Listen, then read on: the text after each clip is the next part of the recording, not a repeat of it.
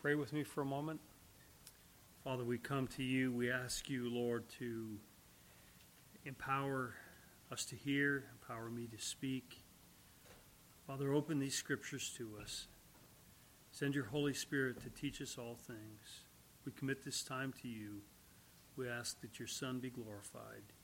In Jesus' name, amen. So why are we going through this confession anyhow? So we can be good Pharisees, so we can get a head full of knowledge? I was thinking about that today because we've been going through, my girls and I have been going through Paul Washer's book on his first book on the gospel. And he reminded us in chapter 15 today that it's really to know these things so that we can minister to other people. So that we can bring the gospel to other people, so we can bring truth where there's error. And that's really true of the confession as well. So, can we put that up there, David? So here's chapter 8 and paragraph 8. And we're still talking about Christ as our mediator. And what's a mediator do? Mediator do again? What's a mediator? It's a go-between. Think of an ambassador. Bring two warring factions together to bring peace.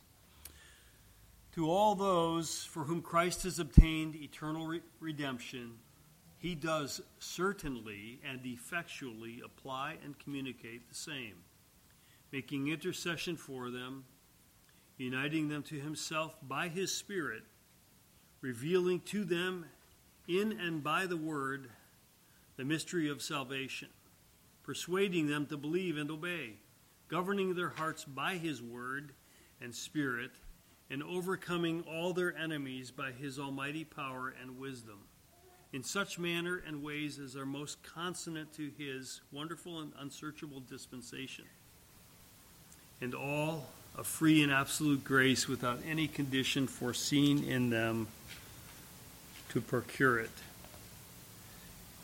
So, This paragraph is written to you if you are in Christ as a believer. It's to all those whom Christ has obtained eternal redemption. And we learned last week, as Mr. Law taught, that while Christ's atonement was sufficient for the whole world, for the sins of the whole world, it was limited to the elect of God. It was a particular redemption limited to God's elect people.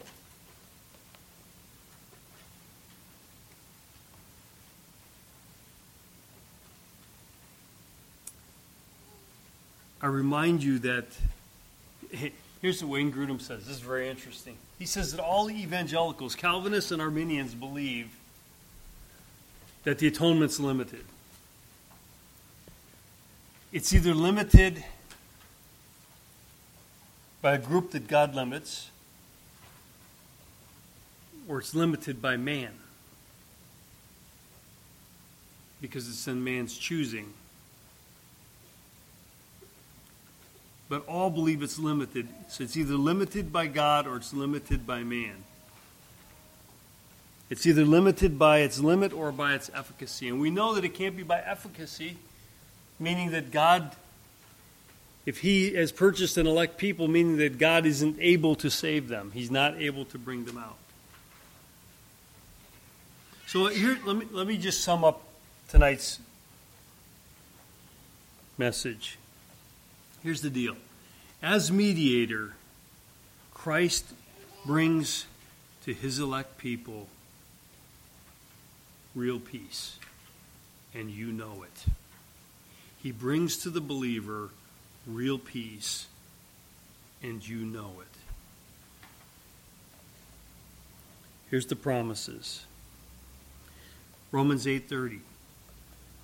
Moreover, whom he predestinated, these he also called. And whom he called, these he also justified.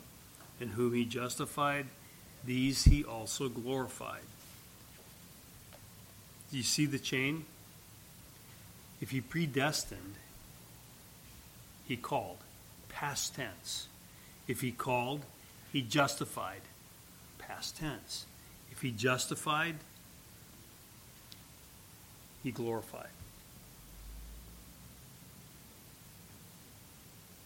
Eternity past, not yet applied. Are you glorified yet? Have you received your glorified body yet as a saint? That's the last aspect of redemption for us to receive. And yet, here the Apostle Paul saying, past tense, he glorified you. Because what he begins, he will finish. That's what we're going to see. See this? He does certainly effectually apply and communicate the same. See, this calling, it's effective. The effectual calling. We're gonna learn about that as we get into the next chapters are on the effectual calling. His grace is irresistible. Wayne Grudem says this calling, it's like kind of a summons from the King of the universe, and it has such power that it brings about the response that it asks for in people's heart.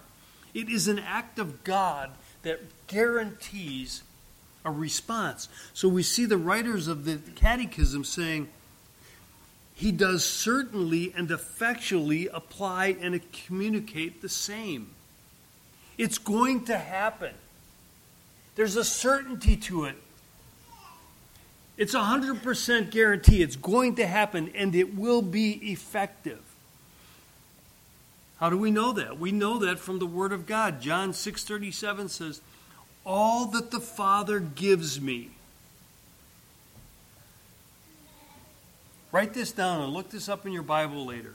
John 6:37, all that the Father gives me will come to me.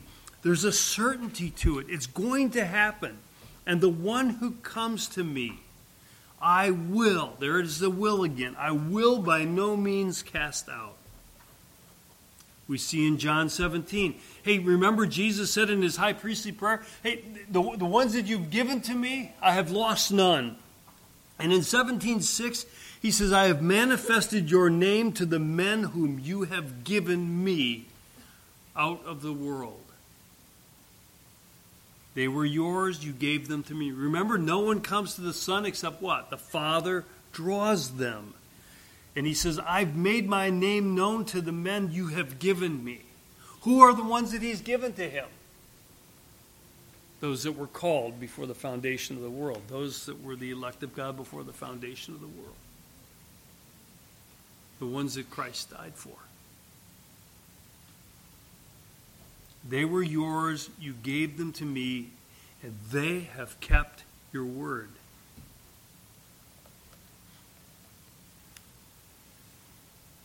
For you as a believer, the redemption, it's been applied to you. It's been communicated to you. In John 10:15, this is what we're talking about. He says, and he does certainly and effectually apply and communicate the same to you. John 10:15, as the Father knows me, even so I know the Father. And I lay down my life for the sheep. And other sheep I have which are not of this fold. Them also I must bring. Speaking of the Gentiles, speaking to the Jews, speaking to the Gentiles. And they will hear my voice. And there will be one flock and one shepherd.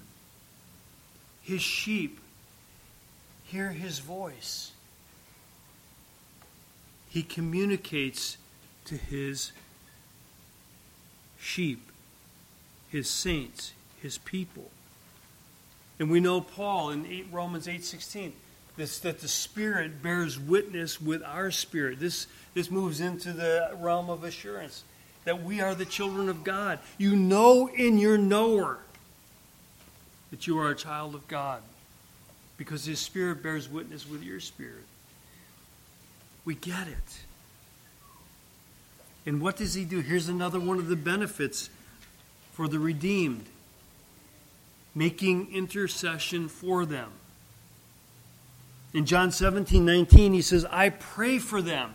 Jesus is saying, I pray for them. I do not pray for the world, but for those who you have given me, for they are yours.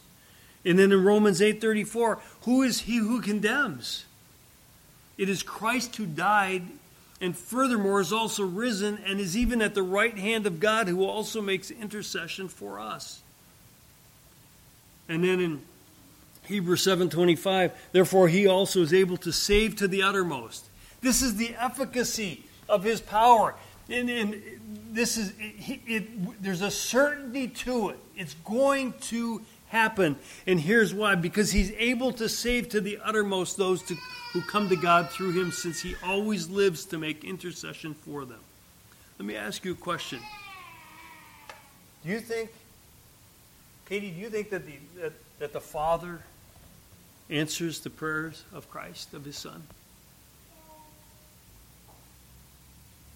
Yeah.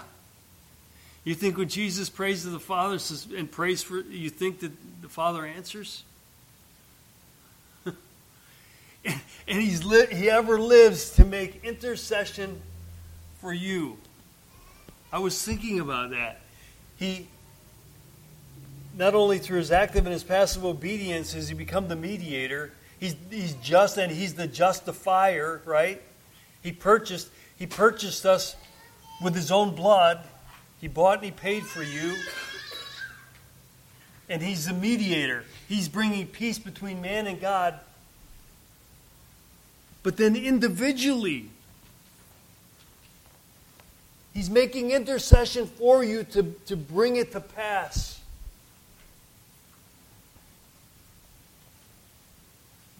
I'm supposed to bring a message on Jonah, and I'm like, I keep going, should I call Scott and just say, get somebody else? Because I keep reading Jonah, and I'm like, the more I read it, the more I study it, the more confused I get. But they throw him out of the boat, and a whale comes and swallows him.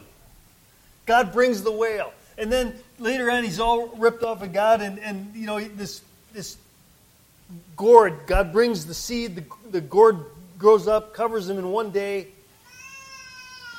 And then he sends a worm the next day to kill the gourd.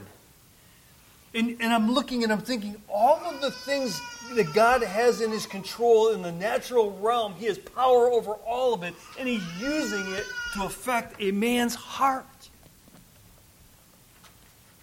And if Jesus is making intercession for you, he's going to bring it about. It's going to happen. And it may be like, bring this, or cause this to happen, or cause that to happen. Or maybe it's as simple as Father caused the day star to shine in their hearts. Uniting them to himself by his Spirit. Again, we go back to Romans 8. There's a lot of scriptures. You might want to just read the whole chapter, but in Romans 8 and verse 9, but you are not in the flesh, but in the Spirit, if indeed the Spirit dwells in you. Now, if anyone does not have the Spirit of Christ, he is not his.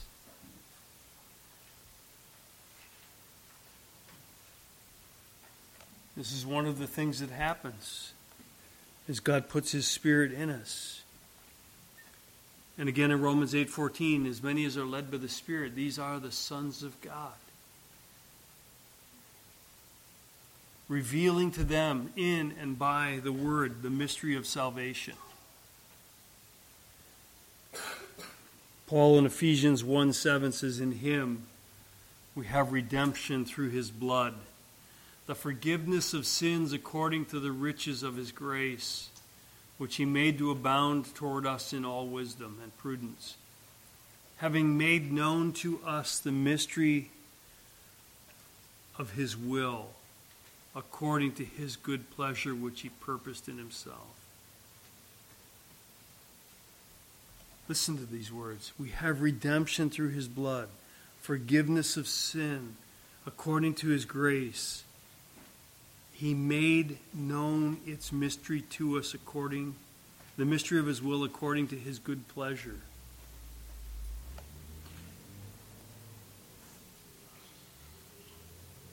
the Spirit of God makes it known to us.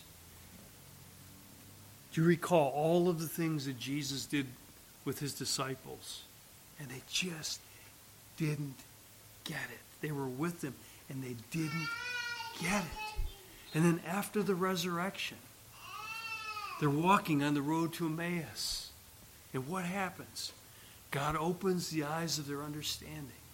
And the Word of God, it burned in their hearts. It was exploding in their hearts because they get it. They were now able to piece everything together because what was happening is God was revealing it to them. And God does that as Christ is doing that as a role of mediator and bringing you to God, bringing peace between you and the Father. Do you remember Jesus in John or in Luke 19?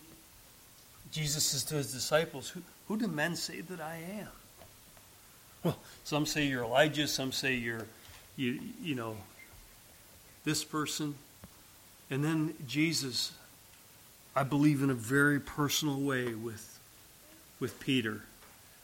I think he gazed right into Peter's eyes, and I think he said, "Peter, I don't really care what I don't care who they think that I am.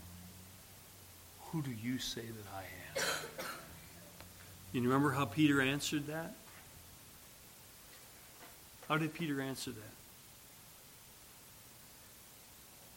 "Thou art the Christ." And Peter, always putting his foot in his mouth, this one he got right. Jesus said, "Peter, don't take too much credit for this. You didn't get this on your own. Your Father which is in heaven has revealed this to you." Do you see the revelation the Spirit of God brings? The mystery of salvation. And for us, it's by the Word of God, revealing to them in and by the Word. And Jesus, by the way, Jesus is the Word. The beginning was the Word, and the Word was with God, and the same was in the beginning. And he opens it to us, and we see it. We begin to see things that we never saw.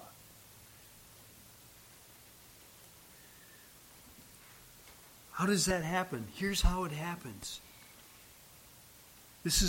We talk about being born again, and we get it all messed up. We think about, here's how most evangelicals think of being born again. Say the sinner's prayer and you get born again. How many of you think that, right? That's what we think, because that's what we thought. That's what we were taught. That's not how it happens. John 3:3. You read all of John 3, read it up through 16. The Father has to open their eyes.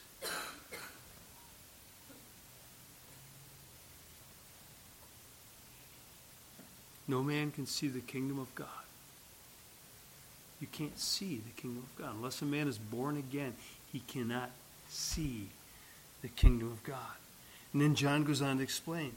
The wind, in John 3:8, the wind blows where it wishes. And you hear the sound of it, but you cannot tell where it comes from and where it goes. So is everyone who is born of the Spirit. The Spirit of God comes in and he takes out the heart of stone and he gives us a heart of flesh. And he changes our disposition. Because what's our natural disposition? We hate God. We're like, there was a king, a prince that was sent from a faraway kingdom, and again in Luke 19. And what did the people say? We will not have this man to reign over us. This is our natural man. We're at war with God. We're at enmity with God. And God, the Holy Spirit, sneaks into our heart. The wind blows into our heart. And he swaps out our heart. And all of a sudden we're going, wow, I get it. Like the centurion, he said, truly, this was the Son of God. Who gave him that revelation? The Spirit of God opened his eyes. It was prophesied. See, in the next verse, and I'll wrap up, persuading them to believe. persuading them to believe and obey, governing their hearts by his word and spirit. And here's the prophecy that was fulfilled, and this is the gospel, the promise of the gospel in Ezekiel 36, the promise of the new covenant, Ezekiel 36:26. He says, I will give you a new heart and put a new spirit within you. That's being born again. We call that regeneration. And that happens, it changes our disposition so that we can believe, because our natural condition is that we're depraved and we're at war with God and we hate God. We can't save ourselves. We can't see until God gives us a new heart. And then we see. And then we can enter in.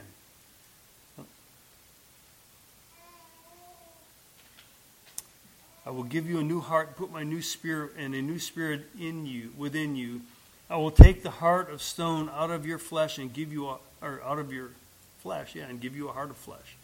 I will put my spirit within you and cause you to walk in my statutes, and you will keep my judgments to do them. And this is where we say he persuades them to believe and obey, governing their hearts by his word and spirit. So we walk in obedience to what we once hated. We once hated the law of God. Now we delight in the law of God after the inner man. In 1 Corinthians 15:25, let me back up. And overcoming all their enemies by his almighty power and wisdom, in such manner and ways as are most consonant to his wonderful and unsearchable dispensation.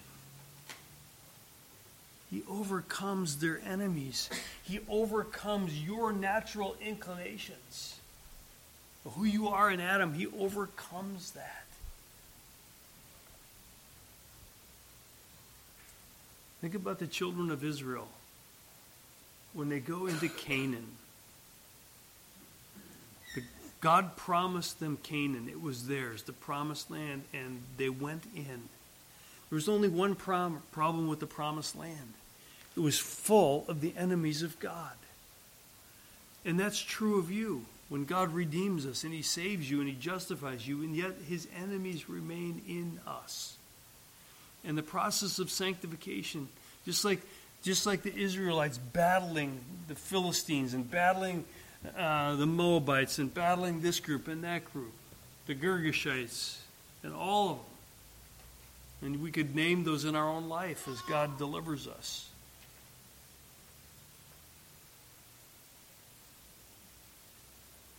He continues to mediate for us. 1 Corinthians 15:25, for he must reign till he has put all enemies under his feet. He breaks down all of our animosity towards God. When my brother-in-law Eric got saved in this church must have been 10, 11, 12 years ago, he was so convicted and he didn't want to bow the knee. But his confession was, it was the only thing I could do. That's true of us. And that's a work that God does in our hearts. God does that. Remember, it's like this invitation from the king, but with that invitation comes the power to do it. See, when we were enemies, we were reconciled to God through the death of his Son. And then lastly, all of free and absolute grace without any condition foreseen in them to procure it. Ephesians 2:8, for by grace have you been saved through faith and not of yourselves. It is the gift of God, not of works, lest any man should boast. And here I believe that they're very specifically renouncing what's called the prescient view. The prescient view goes like this regarding predestination and election. Well, God didn't really elect and save before the foundation of the world, but because God is omniscient, he could see into the future, and he knew that basically, because he could see that you would choose of your own free will Christ as Savior. That's how come you were predestined, and elected. The confession is saying that's false. Nothing foreseen. You weren't elected or predestined because God could see into the future that you would do it. The only reason you did do it is because God purposed for it to happen with certainty. He communicates, he applies it, it's going to happen, it's with certainty and efficacy. There's no power on earth, there's no power in hell that can stop God's divine edict and application of salvation in the life of those he died for. What a promise. That ought to cause you to just fall on your face and thank God. Father, thank you for the work of your Son as a mediator. We rejoice in our salvation. We rejoice in your gift and your grace and your mercy. And we thank you, Father, that your Son ever lives to make intercession for us.